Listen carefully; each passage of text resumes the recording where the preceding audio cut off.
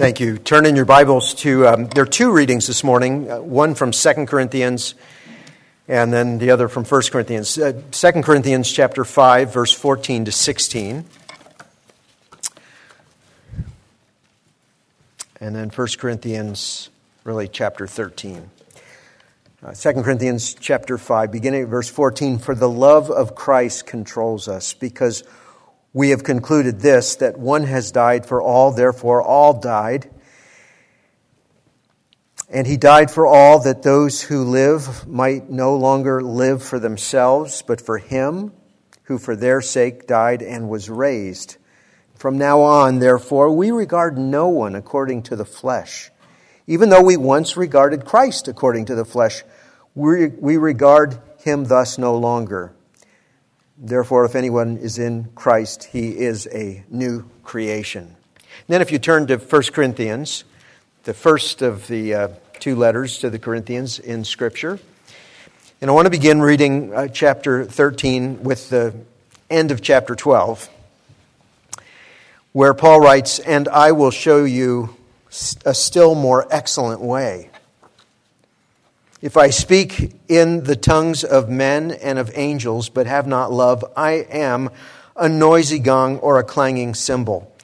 And if I have prophetic powers and understand all mysteries and all knowledge, and if I have all faith so as to remove mountains, but have not love, I am nothing. If I give away all I have, and if I deliver up my body to be burned, but have not love, I gain nothing. Love is patient and kind. Love does not envy or boast. It is not arrogant or rude. It does not insist on its own way. It is not irritable or resentful. It does not rejoice at wrongdoing, but rejoices with the truth. Love bears all things, believes all things, hopes all things, endures all things. Love never ends. As for prophecies, they will pass away. As for tongues, they will cease. As for knowledge, it will pass away. For we know in part and we prophesy in part. But when the perfect comes, the partial will pass away. When I was a child, I spoke like a child. I thought like a child. I reasoned like a child. But when I became a man, I gave up childish ways. For now we see in a mirror dimly, but then face to face. Now I know in part. Then I shall know fully, even as I have been fully known. So now faith, hope, and love abide, these three, but the greatest of these is love. Pursue love." This is the word of the Lord. Let's pray together. Father, we thank you so much that you are a God who speaks and you share your mind with us. You speak in many ways through creation, which declares the glory of God, but you speak so clearly through your word and through Christ Jesus. So thank you that we can reorient our lives as we live in this 21st century as your people. Bless us and help us as we think this into our being and into our hearts. And we ask this in Jesus' name, and all God's people said, amen. You may be seated. Well, good morning. It's great to be with you. I know you're not strangers to RTS. We have had some of our professors come here, Mike Glotto and Mark Futato, and they're great guys. It's my blessing and privilege to be sort of the leader of the pack over there, and to be training up a new generation of pastors and counselors and teachers and apologists and missionaries, and just training people who want to know the Word. It's a great privilege. I don't know if you're familiar with the concept of a seminary. I have no idea what Mark says to you when he's here, but I trust him. But the word seminary comes from a Latin word, seminarium. The core is semen or seed. So you think about a seed, and the original concept for a seminary was the same as what we understand by a nursery. I moved to Florida from Colorado a few years ago, 4.5 years ago, And it's so different in terms of the things that you see in a nursery. I love going to nurseries in Florida. In Colorado, a lot of cactus, real dry, high plains desert. Here, you get, citrus, lemons, orange, and all these exotic, southern hemisphere plants that you've never even seen in your life. And the goal of a nursery worker, of a seminary, a seminarium in its original sense, was to help get your plants growing with strong stock, good seed, get it off to a great start. Not that you want all the fruit bearing to take place in the nursery. You don't. You want to bring it home, have it in your yard. And so the seminarium, the nursery, is there to get it off to a great start so that it will produce much fruit. That idea was transferred to theological training schools over time. So the idea of a theological seminary is to train future pastors, that is, the pastors of your grandchildren. Some of you are, you have grandchildren. And to make sure that they are well trained in the Word of God, believing it, holding fast to the gospel and to the faith entrusted to them. So that's our joy, our privilege, our responsibility. And I hope every time an RTS person is here, you will pray for us, because this is really critical work at this time in history, especially when a lot of churches are giving up on the Scriptures and a lot of seminaries are into other things. We still believe the Bible is the inerrant, truthful Word of God, and the gospel is the power of God for salvation for everyone who believes. So I put some literature on the back table about RTS. I hope you'll pick it up and look at it and pray for us. There's also our magazine, the Ministry and Leadership magazine. If you'd like to have it sent to you, there's a little sign-up sheet. I also brought along a book that I had the privilege of writing a book with my dad about 3 years ago. My father is 90 years old. He was president of the Moody Bible Institute for many years.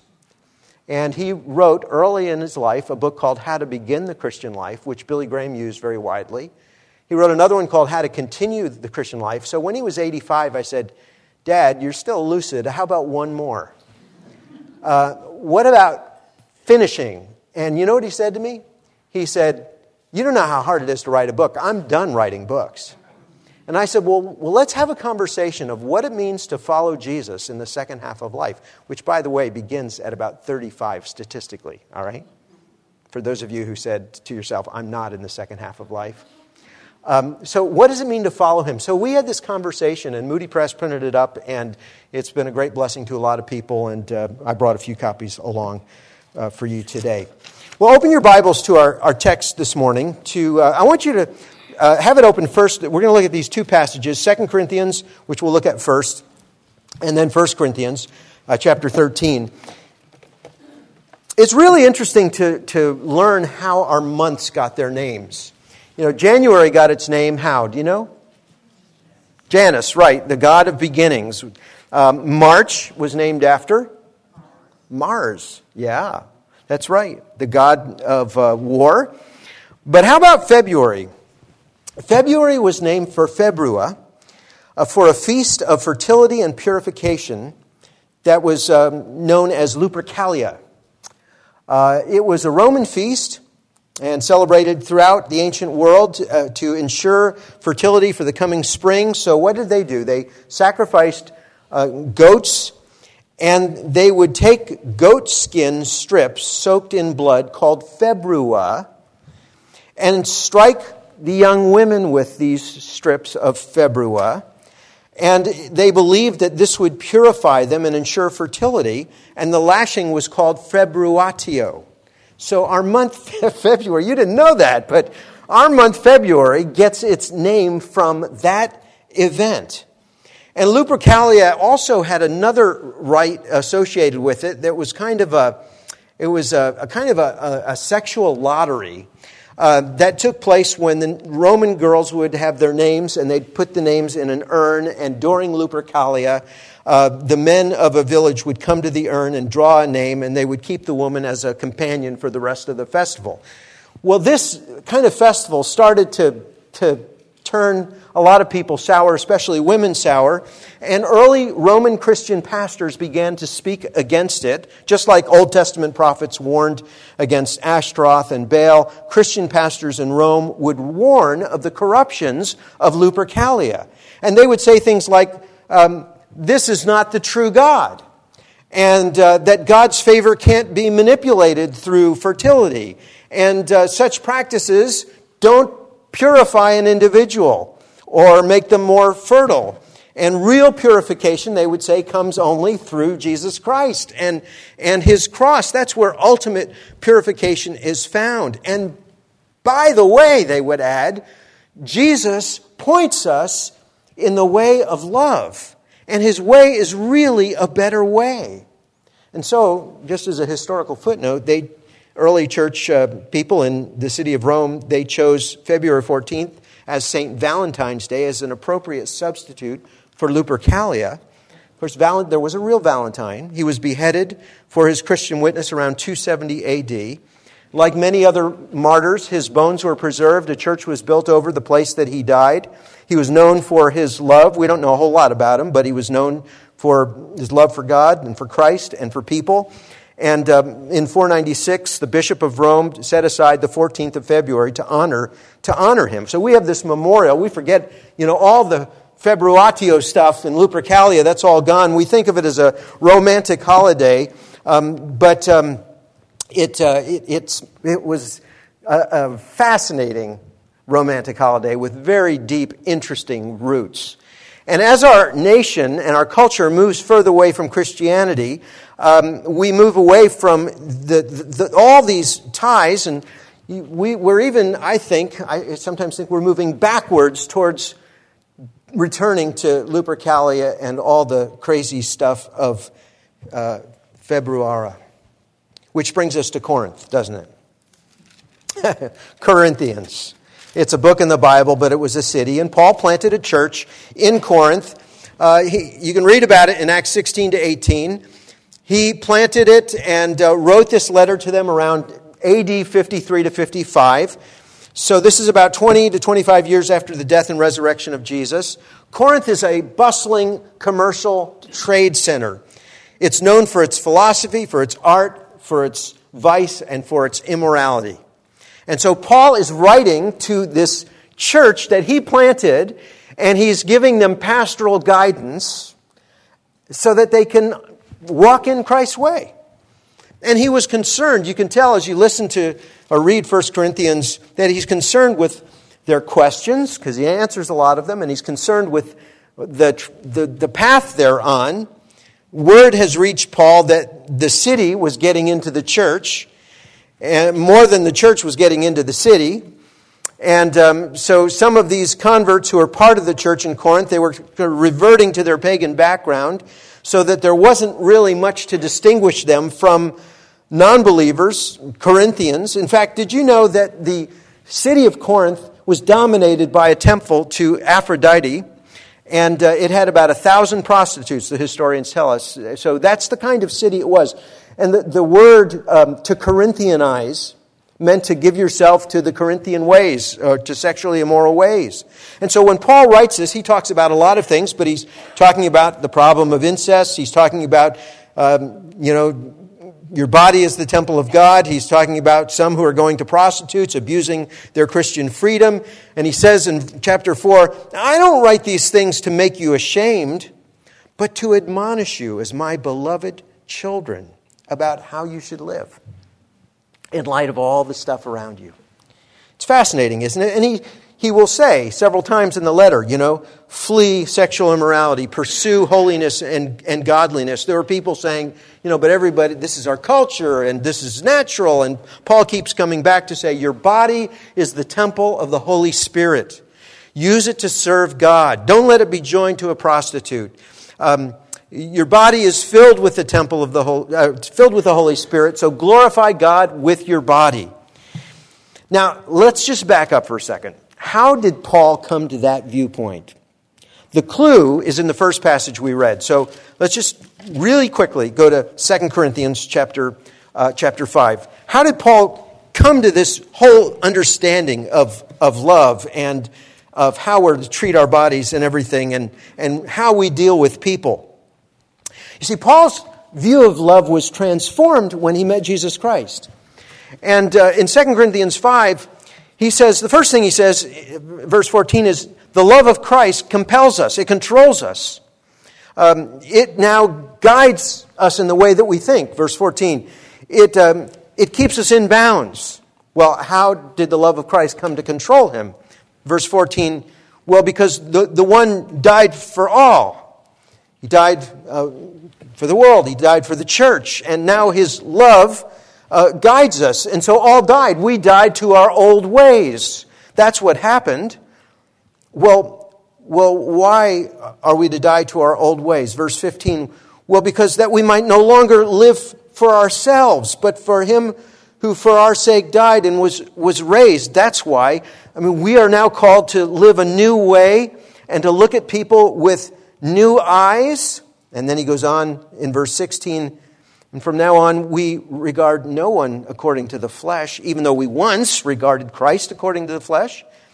We regard him thus no longer, because if anyone is in Christ, he's a new creature. So he's saying, look, Jesus changed the way we look at everything, including love. Isn't it interesting how Jesus changes the way you look at people?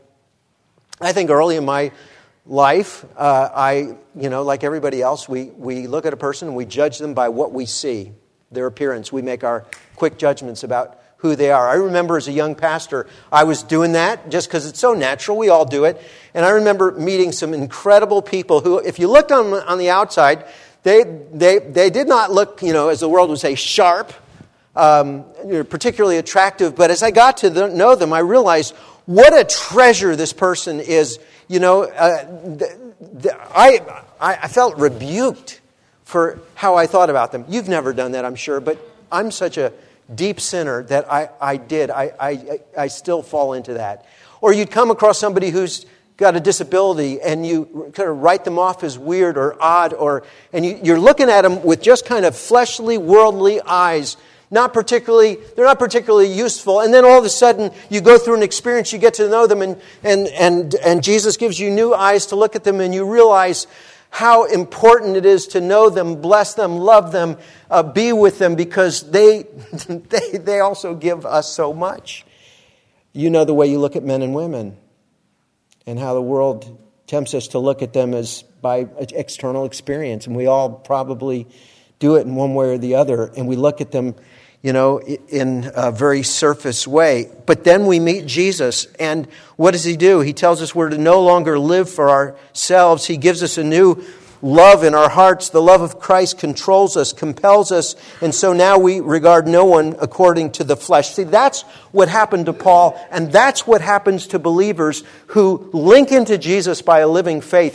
He changes the way you think about people and about love. He gives you a new vision for this whole love thing. And so you got to ask yourself, of course, have you come to Jesus? Has he transformed you? I mean, this is ground zero for everything I'm talking about. He's the one who makes the change. Have you put your trust in him? Have you drawn love from him? He's the living Christ. Well, that takes us to the love chapter. So let's come to our real text. That's just background, okay? And the rest of the sermon's not going to be, incredibly long, so don't be worried. But I want you to turn to now 1 Corinthians 13. Known as what? What's it known as? The love chapter. Where do you hear 1 Corinthians 13 read most of the time? At weddings, right. But it's not just for weddings. No, it's not.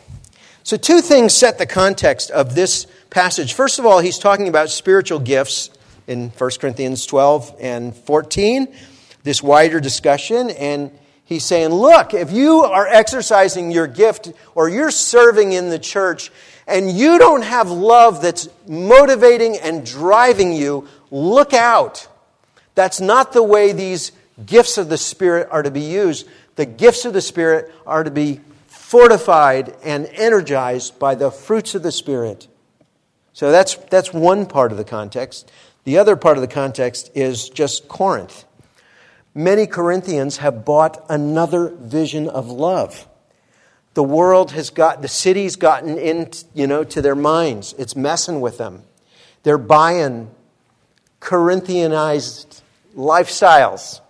They want Jesus and the old ways. They're thinking they both fit. They don't realize that it doesn't work that way. And it's showing. And so that's where Paul begins chapter 13, really at the end of chapter 12, when he says, "And I will show you a more excellent way." More excellent than doing ministry on your own without love. More excellent than the way Corinthians naturally think about love. I'll show you a more excellent way. So my quick outline, he makes 3 affirmations in this wonderful chapter. First, about the importance of love. Secondly, he gives us a definition of love. And thirdly, he talks about the endurance of love. Let's just look at those real quickly. First of all, the first affirmation, he's affirming the importance of love in verses 1 to 3. Love's supremacy. And he's using some gifts that he sees operating in the church. If you may be speaking with tongues of men and angels. You may know all the languages on earth. You may have incredibly deep knowledge. You may be extremely eloquent in your prophetic powers. But if you don't have love as you exercise these gifts, they're nothing. They're noise. Now, I got to tell you, just before we go any further, that Paul is not saying that love is everything and these other things are meaningless. No, he affirms the importance of gifts and knowledge and prophecy.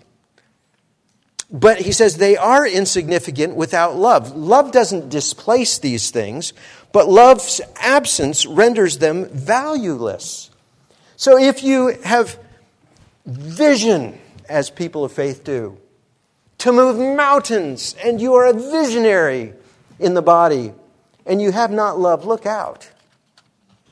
And if you are a generous person, you have a gift of generosity, and you have resources, but you don't have love in your heart for the people you're giving to, and it's not driven by love, you're bankrupt. And if you're sacrificing yourself in ministry, even to the point where you're going to be burned for your faith, but you don't have love, you gain nothing. Now, this came as a shocker to people who are probably given to ministry, who are faithful in their gift and their task, and it's a shocker that it's just kind of worthless unless it's surrounded and strengthened by love. By the way, you could add to his list too, if you do administration or IT, or if you teach on a seminary faculty, but you don't have love, something's terribly wrong. You could add if you're pastoring or preaching. Do you know it's possible to preach without love for the people that you can so love preaching and the mechanics and the history and all that you don't really care about the people you're preaching to. You just give them what you plan on giving them, and you haven't prayed it through and asked God to fill you with His love. This could happen with anything, with being an artist or having a talent. I had breakfast this morning. I ran into a guy who is an artist just down in Vero Beach. I hadn't seen him in a number of years. He was actually from Colorado. He went to my church there, and I was thinking about artists, and they love their gift and they try to fine tune it. But if you don't have love, it's nothing. Your priorities are wrong. If you have the right doctrine, and all the doctrines are perfectly in tune, but you don't have love, something's drastically wrong. You hear what he's saying about the importance of love? It was kind of a shocking thing to shake us up and say, are your priorities right? Are you so given to your gift and your interest that you've set love aside and you've said, that's not really that important. What's really important is what I'm doing. No, it's not so. Return to sanity. Come back to the right priorities. Secondly, he gives us a definition of love. So what is love? Verses 4 to 7. Well, it's hard to define, isn't it? It's really hard to define. If I came up to you in the narthex and said, what is love? You'd probably stammer and stumble around like I would and say, oh man, ask somebody else. Ask Zach. It's hard to find a perfect definition of love, but here's as good a one as you're going to find. Love is patient and kind, verse 4. It doesn't envy and boast. I mean, to summarize what he's saying, love is self-giving. It's sacrificial self-giving. It's a selfless concern for the welfare of others. It's not called forth by any quality in that person or lovableness in that person, but it's the product of a will to love and obedience to God's commandment, an acknowledgement of Christ's love for us. That's what love is. And so he defines love here positively and negatively. Oh, it's good. It's helpful. Positively, love is patient with people. Ouch. Love is kind. It's gracious to people. It's known for being gracious. Cares for more for others than for self. Love rejoices with truth. It's devoted to truth in everything. It cares about the truth. Real love does. Love bears all things. That is, it puts up with hard things. It believes all things, not that it's gullible, but it's trusting God all the way through and looking for the best in people. It hopes all things. It doesn't look back and keep a list. It endures all things. That's positive side of love. Here's the negative side. Love is not given to envy. What you don't have and others do. And you want to get it. And sometimes you want to trip them up. Love doesn't boast. It doesn't strut. It's not arrogant. It doesn't have a swelled head. It is never rude. Love does not insist on its own way, forcing itself onto others. Love doesn't fly off the handle easy. It's not irritable. It doesn't harbor deep resentment. It doesn't rejoice in wrongdoing. Wow. You know, there was confusion at that time as there is today about love. There were people in this atmosphere in Corinth that would think of love as just a powerful, intoxicating emotion that comes upon you and you have no power, and when it comes, you just give yourself to it. That's how many people would define love then and now. Or some confuse love with lust. Love is just fulfilling your desires. Who cares about the person? Just fulfilling your desires with them. No! Paul's writing, and God is telling us through Paul, love is self-giving. So here you have these two visions of love. You have one back then, and it's being re-embraced by our culture, you know? Our 50 Shades culture. We're reverting to Lupercalia. And you have this vision of love that is given by Christ to Paul. And it's a better vision. It's a stronger vision. It's a vision that is designed by God. That acknowledges, by the way, that we are sexual beings, but that God has designed our sexuality to be expressed in a certain way. A love that is to treat our spouses with respect and honor and not abuse. It won't hurt people or control them or degrade them or manipulate them, because Jesus' way is better. There's something better than just sheer eros. And Christianity doesn't get rid of eros. It just protects it and lifts it with agape. It's a love that's characterized by goodness and sacrificing for another. It's a love that cares for the people that you're with. And so what happened is this vision of Jesus-like love began to take hold. It redirected men in Corinth from the temple of Aphrodite to their homes. And women saw a new loyalty from their husband and a new devotion to their family. And Greeks and Romans saw that Christians lived a different kind of life. And instead of the normal Corinthianizing, they saw that Christian families were flourishing. And instead of rampant sexual disease, they saw that Christian practiced a healthier lifestyle. In short, they saw a better way, the way of Christ, and word began to spread. And some joined the church, and they latched on to a new set of heroes and celebrated people like a Valentine who pointed in this way. So I want to ask you, what is the vision of love that you've taken in and sort of marinated in recently? There are two visions that are contending for your mind and heart.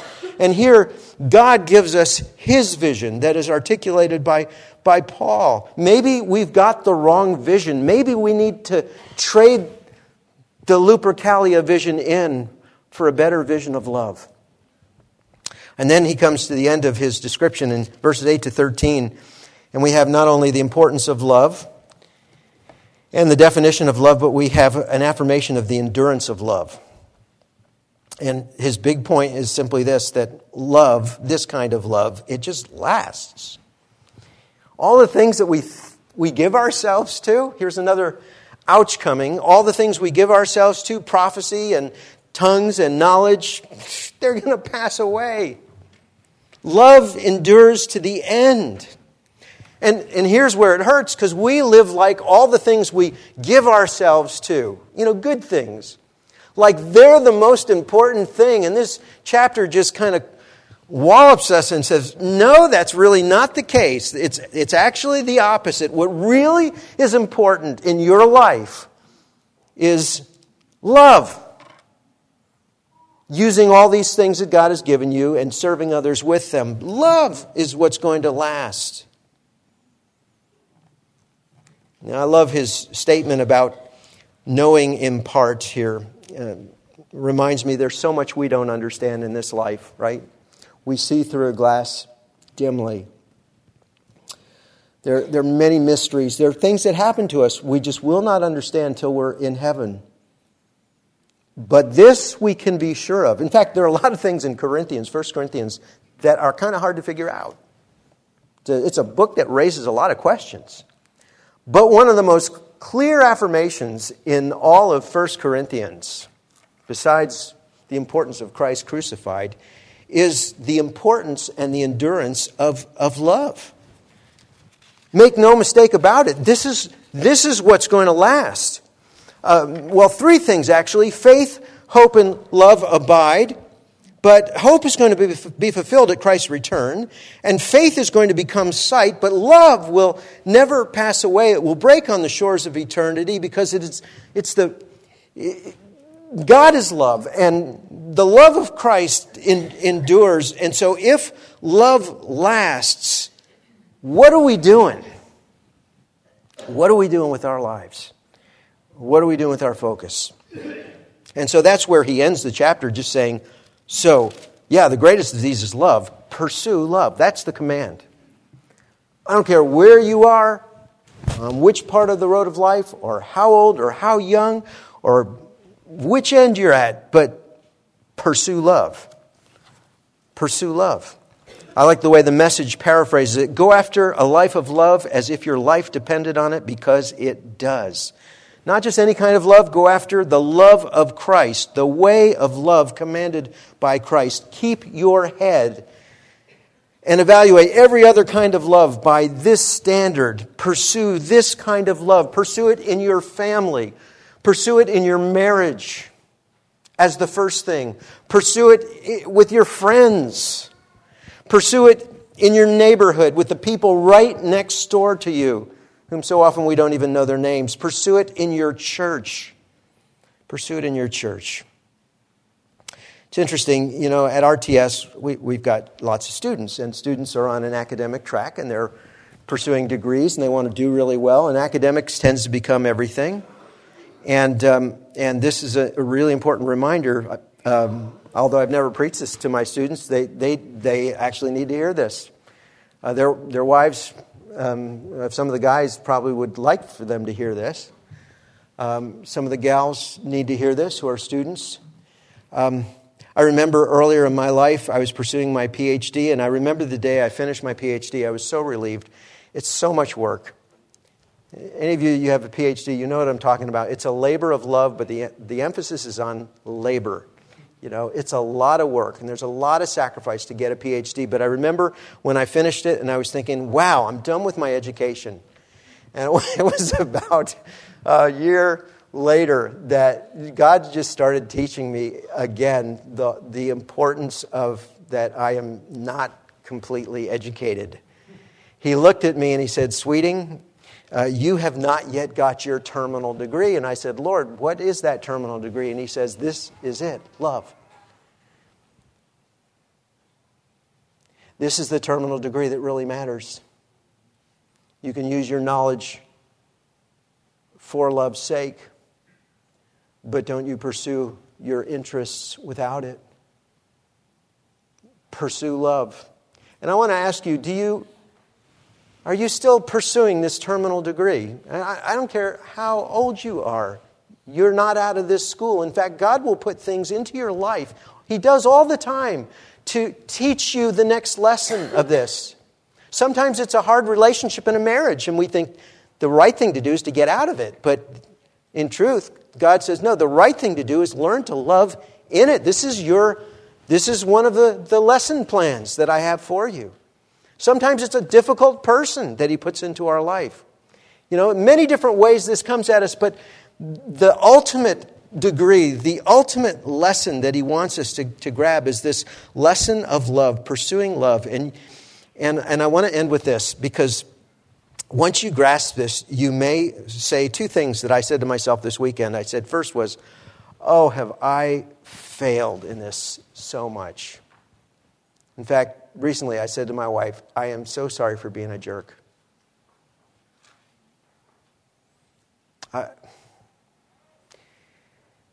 And she knew I was right,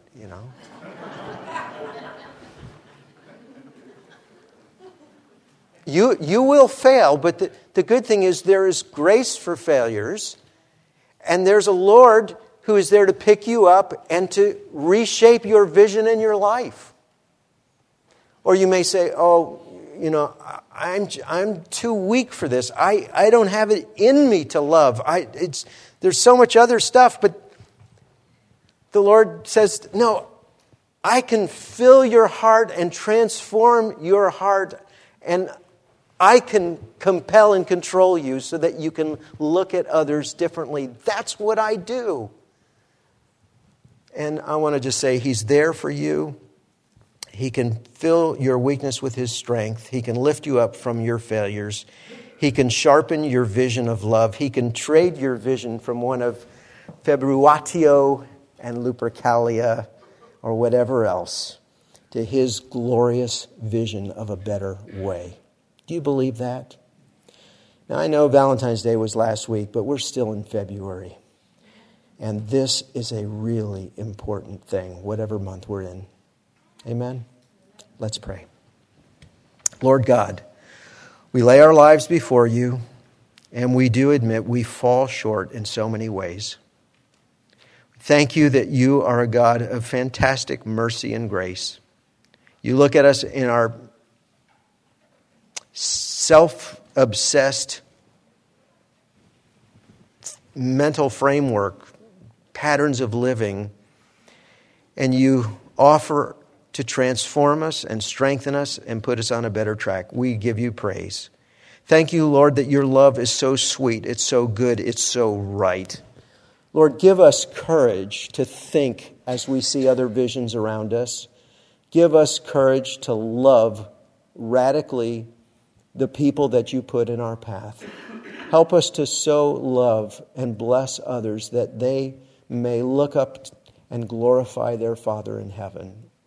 I pray Your strength for this church, Lord. I pray that in this time of in-between pastors, that perhaps this is the lesson that would grip the leadership and the members, and that they would be ready when the time comes for new leadership, because they have grown in the school of love. We ask all this in the strong and powerful and wonderful name of Jesus Christ. Amen.